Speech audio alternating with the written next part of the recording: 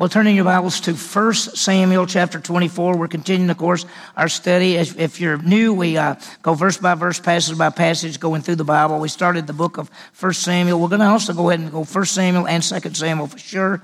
In this book, we see a man named Samuel, and we see Saul, who was the first king of Israel. We see Jonathan, who was Saul's son. We see David, who's going to be the second king of Israel. And that's what we're seeing. And so as we're going through it right now, Saul is the king, but he's already been rejected by God. David has already been anointed by God as the king, but he's not the king yet. And so there's the rest of this book is basically the struggle, and Saul is seeking to kill David, and David's got to wait on God's timing. Saul knows that he's been rejected, and we'll see what happens. So as we look at this passage, we're going to see God's protection of David. And we've been seeing this over and over and over. Now here's what's amazing. Saul has his army. He's trying to hunt down David. He can never find him. He can never catch him. But David's family found him. David's 600 men found him. The priest found David. Jonathan found David. Everybody that wants to find David can find David except Saul. And why is that? Because if you looked back at chapter 23, in verse 14, it says, "But God did not deliver David into his hand." God is going to protect David. David's going to be the next king of Israel. Saul was chosen as king because of Saul's disobedience and refusing to obey God and all of those things. God rejected Saul. He has chosen David from the tribe of Judah to be the next king. David is a man after God's own heart, and so that's what we're seeing. Last time we saw that Saul almost caught David. David was at sort of a mountain with his men, and Saul surrounded him, looked like he had him caught, and just at the last moment, the Philistines invaded, and so Saul had to leave to go back, and of course, David is protected again. Now, something is going to really happen in this chapter, and here's what we're going to look at. We're going to see that David has a chance to kill Saul. Now, if you were David, what would you do? Listen, you know that God has already appointed you. You're going to be the next king of Israel. Saul won't give it up, so to speak. He's trying to kill you. And now this morning, we're going to see that David has a chance to kill Saul. What would you do?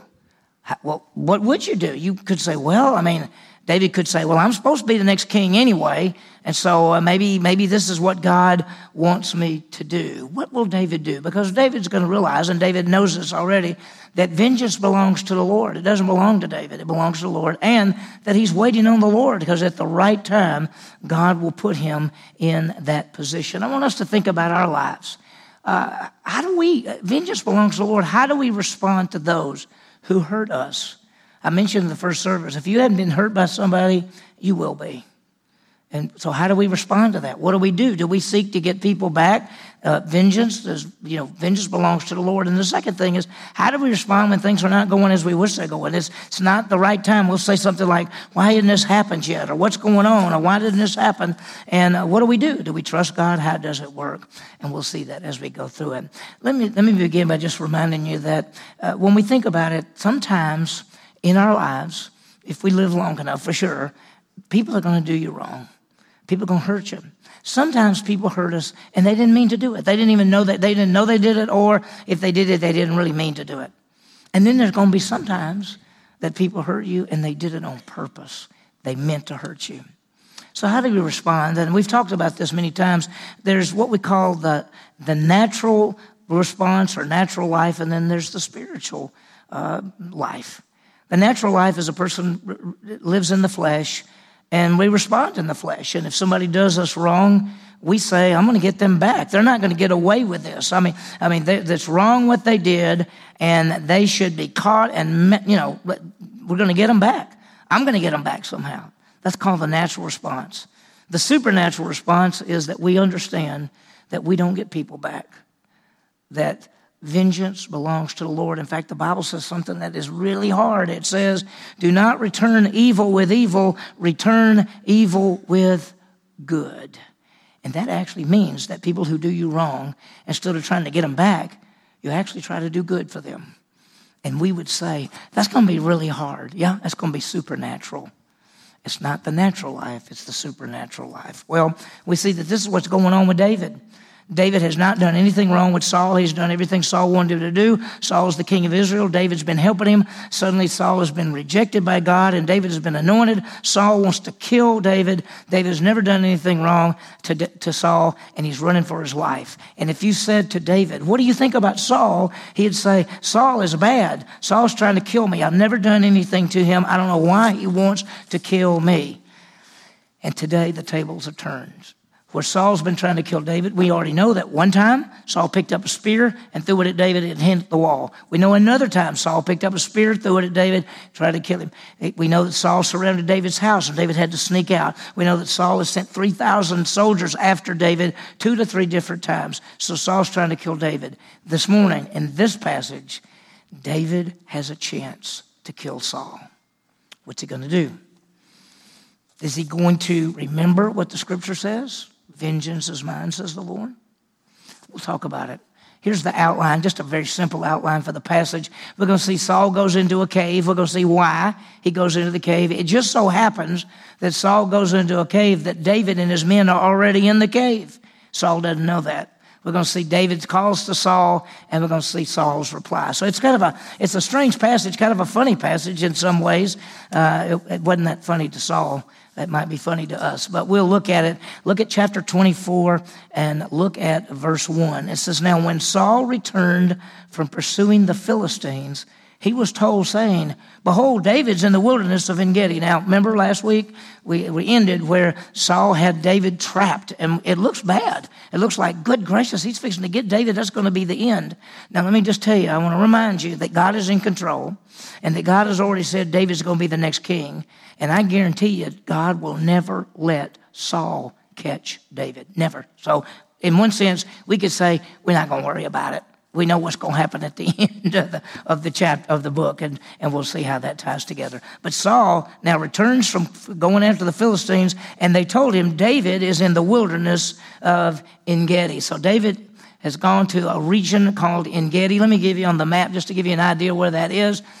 David has been, they've been at this little place called Keilah. David went over to Gath, which is Philistine city. Ziklag is a Philistine city. He's been down at Hebron. He went to Ziph. Those were the people, remember the Ziphites wanted to turn David over. He's been down in what's called the wilderness of Maon. This is also called the wilderness of Judah.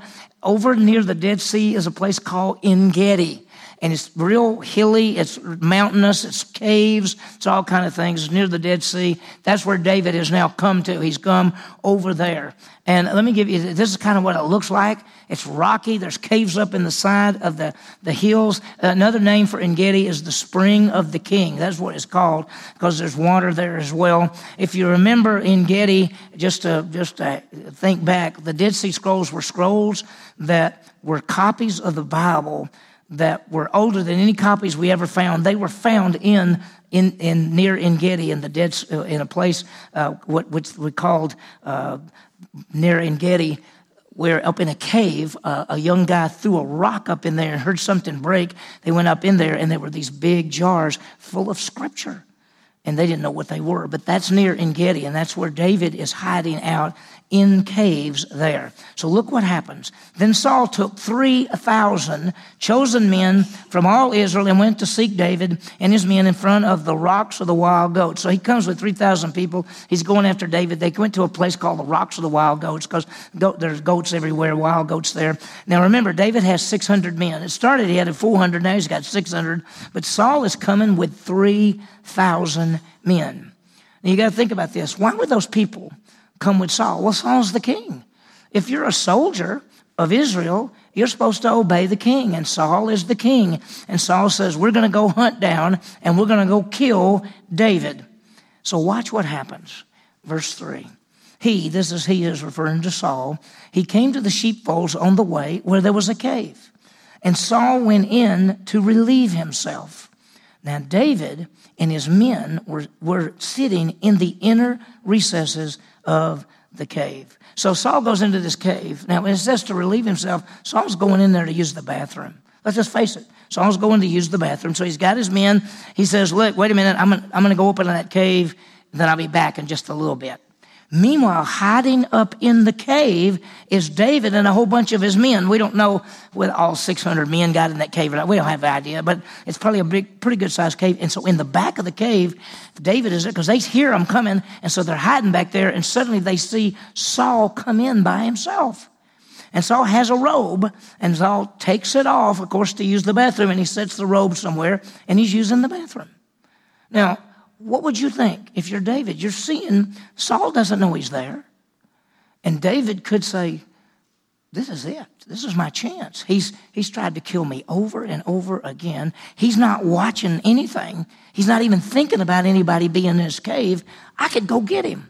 So look what it says again. In verse 3, he came to the sheepfolds on the way, and there was a cave. Saul went in to relieve himself. Now David and his men were sitting in the inner recesses of the cave. I always say that be careful where you go to the bathroom. I mean, that's just one thing to learn from this passage. But anyway, this is an opportunity to kill Saul. And let's think about that. Should David kill Saul? Now let's think about it, because who's supposed to be the next king of Israel? David is, and Saul's not supposed to be. Saul's already been rejected by God. Saul's a man of the flesh. Saul's not got the Holy Spirit to serve, and David does. And so what should happen? I want you to think about two problems here. Who's supposed to do away with Saul? David or God? And who decides when David becomes king? David or God?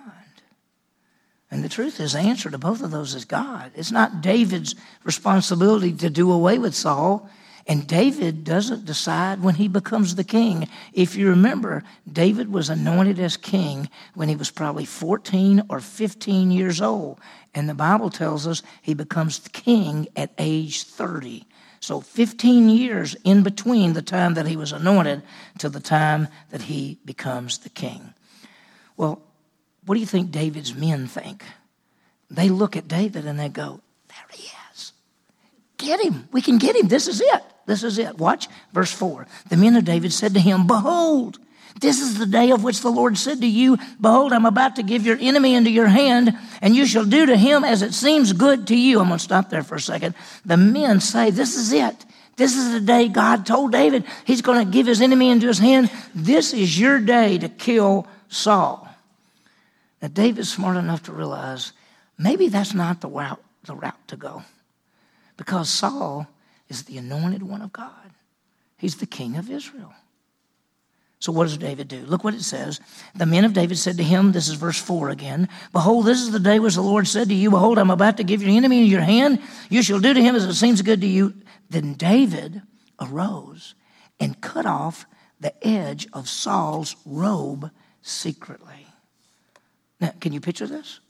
Saul is not, he took his robe off and put it somewhere, and he's using the bathroom, and David sneaks up. And now think about it. What if David would have made, Brian and I talked about this after the first service, what if David would have made noise, Saul turned around, ran out, David's men are trapped in a cave, and Saul has all his army out there? They would have never got out. But David sneaks up, takes that robe, takes his knife, cuts off a piece of the robe, and has it in his hand. Look at verse 5. It came about afterwards that David's conscience bothered him because he'd cut off the edge of Saul's robe. I mean, when he did it and he went back to his men and I got the robe. Then he went, I probably shouldn't have done that. That's probably not the thing I should have done. Why? Because why would he do it? First of all, he did it to embarrass. Because when Saul comes back out of there, one of these times he's going to say, look at your robe. And Saul's going to go, what happened to my robe? And then he's going to show him. David is saying, I could have killed you. I could have killed you. But David is bothered because to touch Saul was to touch the anointed of God. And we don't think about it that way, but God actually set Saul apart as the first king. He's now set David apart as the second king. And David is saying, I'm really not supposed to harm him. It's up to God to deal with him, not me. I can't deal with him. So look what happened. Afterwards, it bothered David's conscience, and he cut the robe off. So verse 6, so he said to his men, far be it from me because of the Lord that I should do such a thing to my Lord, the Lord's anointed, to stretch out my hand against him, since he is the Lord's anointed. So he said, no, I better not. I shouldn't have done that. Then David, look at verse 7. David persuaded his men with these words and did not allow them to rise up against Saul. And Saul arose, left the cave, and went on his way. David persuaded his men. And he said, no, because his men probably said this, okay, you don't have to touch him, we'll kill him. You just stay right here, we'll sneak up and kill him. And David said, no, you can't do it. You can't do it. We can't do this. We can't kill Saul. We can't kill Saul. As much as David's life is in danger from Saul, he can't. You know what? He's got to wait on the Lord. He's got to wait on the Lord. He knows Saul's king. He's going to be king. When's it going to happen? He does not know. God hadn't said at a certain age you're going to be the king. All he knows is he's supposed to be the next king, and Saul is the king, and Saul is trying to kill him. He's going to have to trust God. And sometimes in our lives, we want something right now. We say, this should happen now, and it doesn't. Or, Lord, why didn't this? Or why did this happen? Or why hadn't this happened? And we're going to have to wait. We're going to have to trust him. God's plan. God's working all things according to the counsel of his will. We've got to trust him. The second thing is we got to remember, vengeance belongs to the Lord. David said, I cannot touch him, because if anybody's going to touch him, God's going to touch him, not me. And sometimes in our lives, people hurt us, and they hurt us badly. And we say, that's not right, and they shouldn't get away with this. And the truth is, they're not going to get away with it. As I live, says the Lord, it says, be not deceived, God is not mocked. Whatever a man sows, that shall he also reap. God will deal with evil doers. He will. He said, I got to wait. I got to trust. Personally, I think this is one of the hardest things for Christians, that when people do us wrong, not only are we not to get them back and leave it to God, but ultimately we're to do good to them. I mean, it's real easy to say when somebody does you wrong, say, I'm just not going to have anything to do with them anymore. I mean, I'm not going to hurt them, but I'm not going to have anything to do with them anymore. But the Bible actually says, don't return evil with evil, return evil with good. And you say, I'm supposed to do good to somebody who hurt me? Well, that's what it says. Pretty hard. Well, look what happens. Saul rose up. The end of verse 7, Saul rose up, left the cave, went on his way. He came back to his guys, put his robe back on, wasn't watching. Watch, comes out. Afterwards, David rose, went out of the cave, and called after Saul, saying, my lord the king. Saul looked behind him. David bowed with his face to the ground and prostrated himself. So Saul comes out from the cave and goes down. David comes out of the cave and says, my lord the king. Saul looks back and there's David, and David bows down to him. You can see Saul going, wait a minute. That's the cave I just came out of. I think Saul's going, wait a minute. That guy, he was in that cave. David said to Saul, why do you listen to the words of men saying, behold, David seeks to seek you harm? He says, why are you listening to people that are telling you that I'm trying to kill you? He's never tried to kill Saul. In fact, Saul's been telling people that David's trying to kill him. David's never tried to kill him. David's never done one thing to Saul. And so David says, why are you listening to all these things?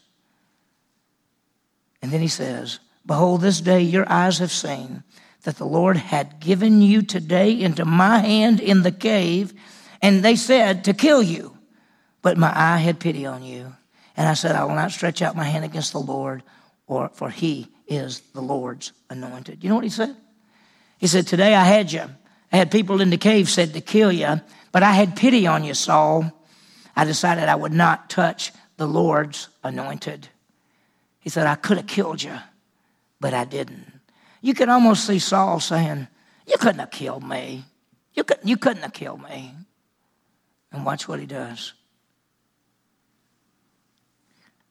He said, my father, see, that's what he calls King Saul.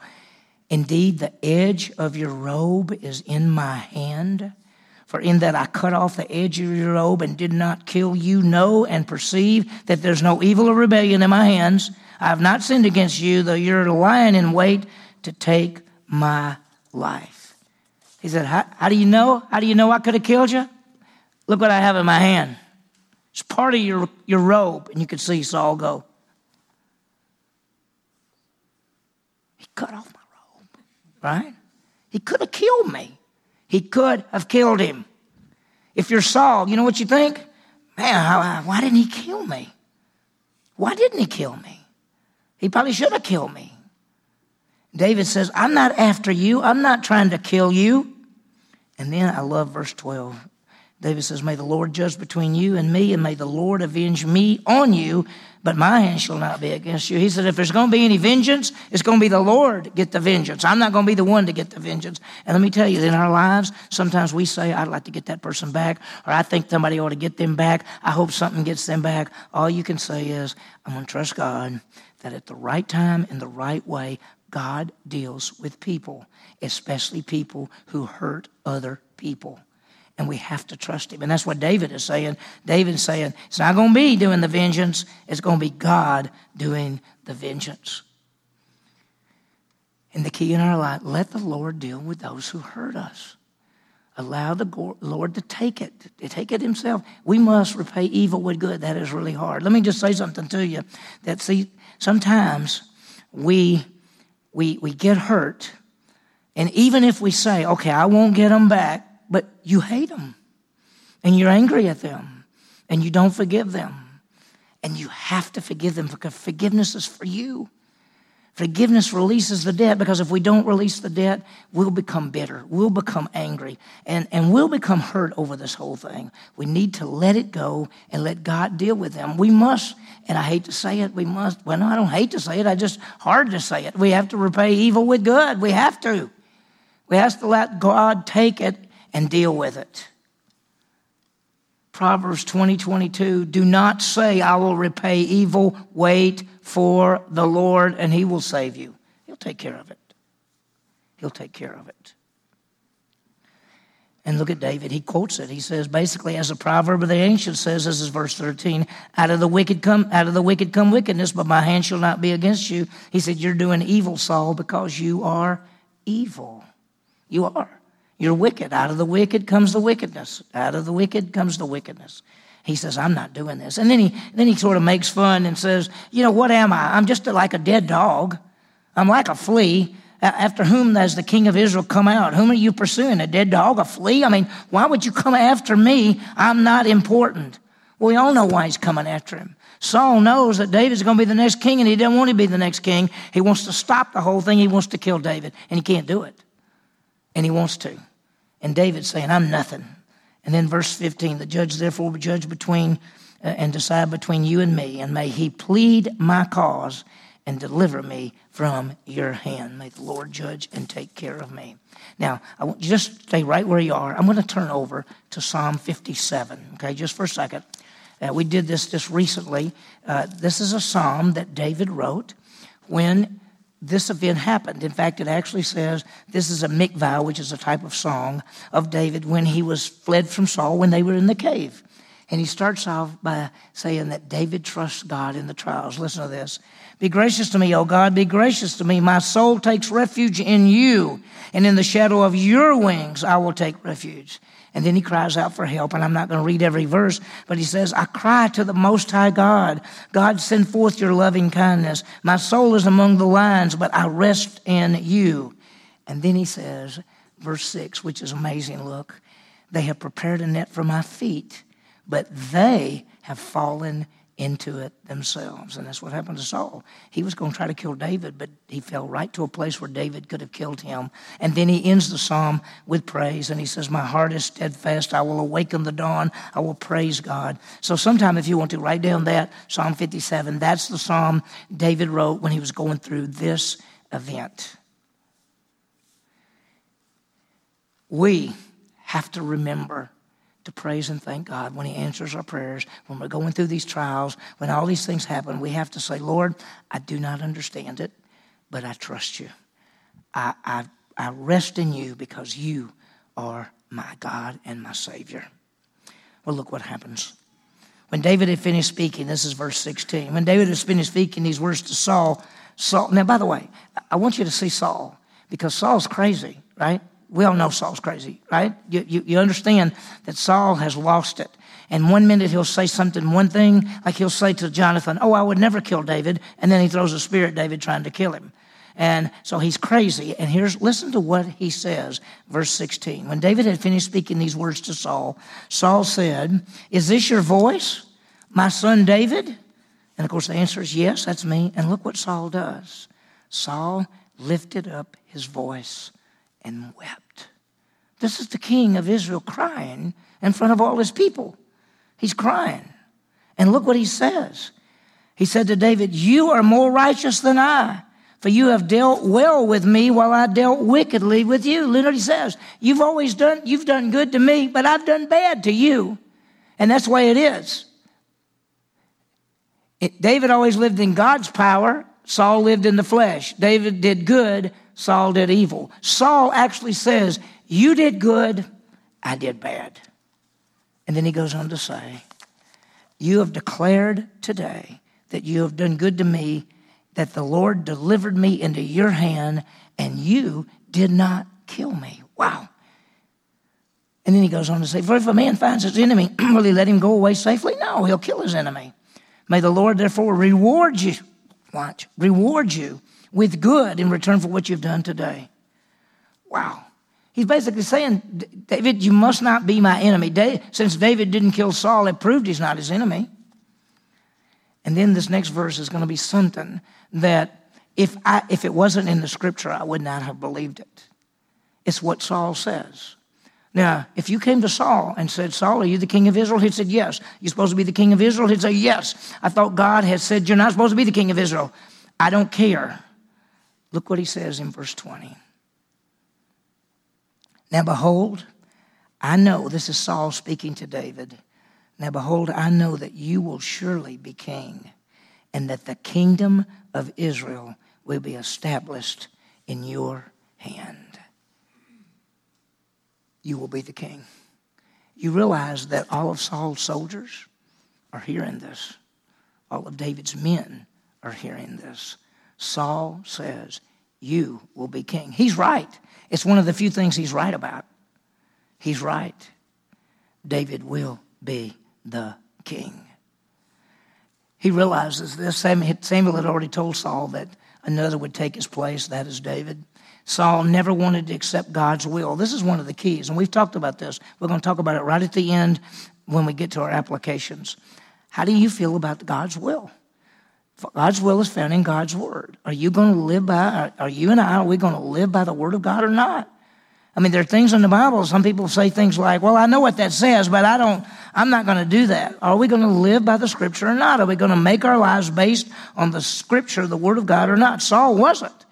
Saul said, I know that David's supposed to be the king, but I want to be the king. And then look what he does.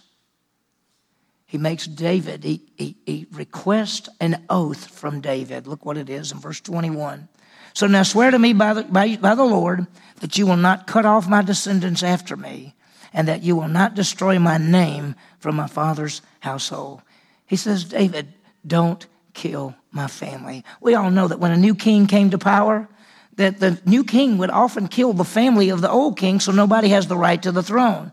We already know that David's best friend is Saul's son, Jonathan. Saul doesn't really know, but all Saul is saying is, David, when you become king, don't kill my kids. Don't kill my family. Don't do that. And of course, David would say, I'd never kill Jonathan. Jonathan is my best friend. And so David says yes. So verse 22, David swore to Saul, and Saul went to his home, but David and his men went up to the stronghold. Stronghold is sort of a kind of a place where you can hide. It's got rocks. It's in that same area. And so that's what he's doing. Now, let's stop for a second. Do you believe that Saul now says, I'm sorry. I shouldn't have been chasing David. David's going to be the next king. He and I have got an agreement. He'll take care of my kids when he becomes the king. I'm not even going to worry about this anymore. Do you think that's going to happen?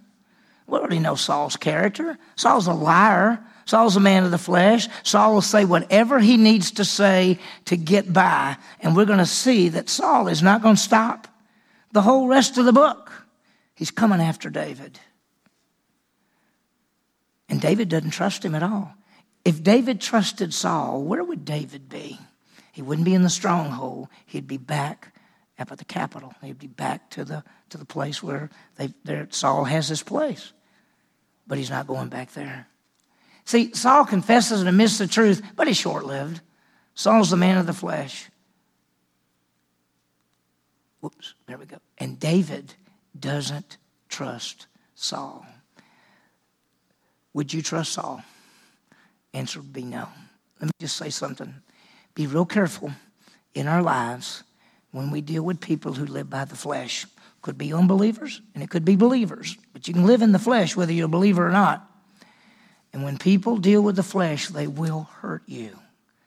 So be real careful when you have dealings with people who are not spiritual people. If they're believers and they're not spiritual people, be very careful. They will try to hurt you sometime. And that's why David is not going back to be with Saul. David's still going to stay on the run because he doesn't trust Saul.